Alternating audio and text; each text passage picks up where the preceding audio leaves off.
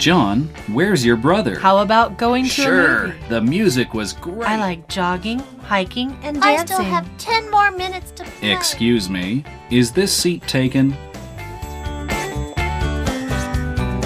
欢迎收听齐斌老师的超级英语通。Welcome to English All Pass with Kenneth Chi. Hello, everyone. Welcome to English All Pass. My name's Kenneth Chi. 欢迎来到口说英语通，我是齐斌老师。In this unit, we're going to talk about daily commute. 那么在这个单元里面呢，我们要来讨论的是每日的通勤。那么首先就让我们来听一下今天的问题吧。Exercise 实战演练。Question: How do you go to work or school? Tell us about your daily commute. My morning commute starts with the subway ride to work. Once I get off the subway, I have to walk for about 10 or 15 minutes to get to my workplace. But actually, I really enjoy walking. It's healthier and it gives me some time to sort of relax and have space before I arrive at work. During rush hour, the traffic gets really busy. Or if I'm not in a hurry, I'll try to take a bus because I can enjoy the city view. 好，这边我们要来谈的是 daily commute。daily 就是每天的，它是一个形容词。commute 这个字呢，在这边是当作名词，不过很多时候这个字拿来当作动词，指的就是通勤，就是你每天上下班或上下学。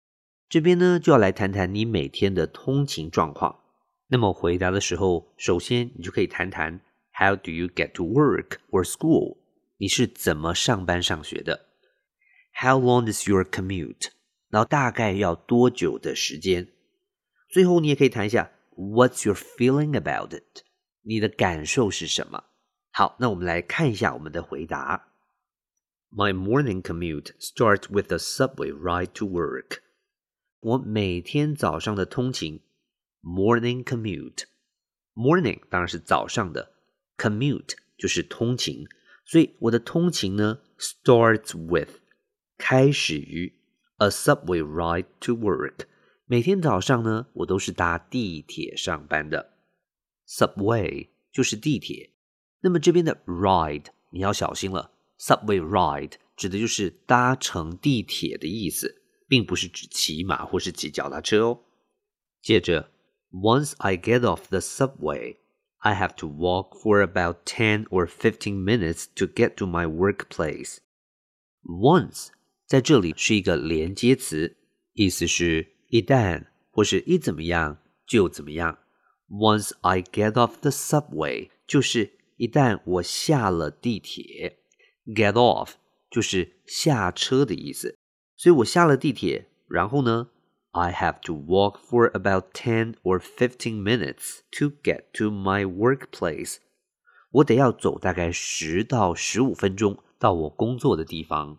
这个表达很实用的，在英文里面就是 I have to walk for about 后面加上你的数字啦，或是几分钟。我大概每天要走个10几分钟，就讲 I have to walk about 10 minutes 就这样子。那么走10分钟15分钟到达我上班的地方。 Get to 就是到达的意思，那么 workplace 就是我上班的地方。 But actually, I really enjoy walking. 在这里我们来个转折有没有？ But actually Actually 是一个副词，表示实际上。后面说 I really enjoy walking， 那这边要特别注意的是 enjoy 这个字，习惯上后面遇到了一个动词，就要以动名词 VING 的形式出现，所以你只能说 I enjoy walking, I enjoy singing， 我喜欢唱歌，这样子。下面接着说 It's healthier and it gives me some time to sort of relax and have space before I arrive at work. 我喜欢走路是因为 it's healthier， 这样呢是比较健康的。healthier 就是 healthy 的比较级。他说不但比较健康，而且呢 it give me some time， 他还给了我一点时间 to sort of 是一个片语，那当做副词用，就是有一点的意思啊，有点好像这样 relax and have space before I arrive at work， 在上班之前呢，好像我就可以放松一下，然后有一点空间冷静一下，转换一下嘛。下面又说 During rush hour, the traffic gets really busy. Rush hour 就是交通尖峰时刻。那么在这交通尖峰时刻的时候，英文我们就用 during rush hour. The traffic gets really busy. 交通真的很繁忙。Or if I'm not in a hurry, I'll try to take a bus. 他说如果呢 I'm not in a hurry. 如果我不急的话 in a hurry这个片语就表示急急忙忙的意思。那 not in a hurry 当然就是不急咯。不急的时候怎么样呢？ I'll try to take a bus. 我都搭巴士啊，搭公车。为什么呢？ Because I can enjoy the city view. 这样一来，我还可以顺便看看，欣赏一下城市的风光跟景色，还蛮惬意的哟。Language focus 学习焦点。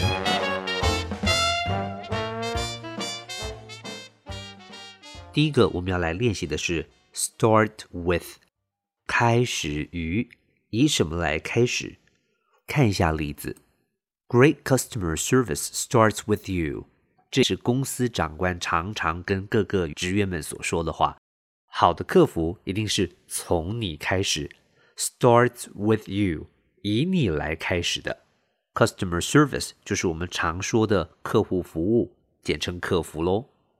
第二个句型呢，非常的实用 Walk for about minutes to get to some place。 他说你大概要走个几分钟才能到达什么地方。看一下例句 You walk about 15 minutes to get to City Hall. You walk 你要走路 for about 15 minutes. For后面加上的是一段时间，这边大概要走15分钟 for 15 minutes。 那前面多了一个 about 这个字当它放在数字前面的时候，表的是大约的意思，所以大概要走15分钟 to get to City Hall 才能走到市政府。第三个句型 If I'm not in a hurry, I'll， 如果我不急的话，那我就要怎么样？看一下例句 If I'm not in a hurry, I'll stay for dinner。 他说如果我不急的话，那我就会留下来吃晚餐。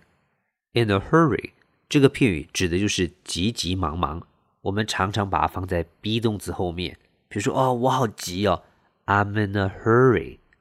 那我不急 I'm not in a hurry。 那这句话就说 If I'm not in a hurry, I'll stay for dinner。 如果我不赶，那我就会留下来吃晚餐。 Words and phrases 词汇片语。Commute 名词动词通勤。Ride 名词乘车。Get off 片语下车离开。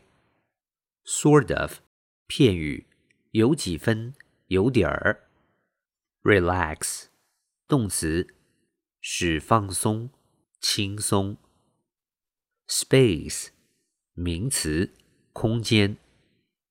Rush hour 名词交通尖峰时间。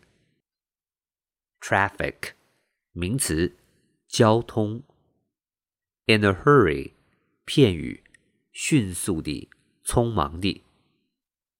View 名词风景景象。OK， 今天我们讲的是 Daily commute 每日的通勤，希望您都学会了。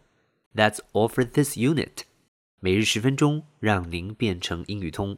我是齐斌老师。Until then, see you next time.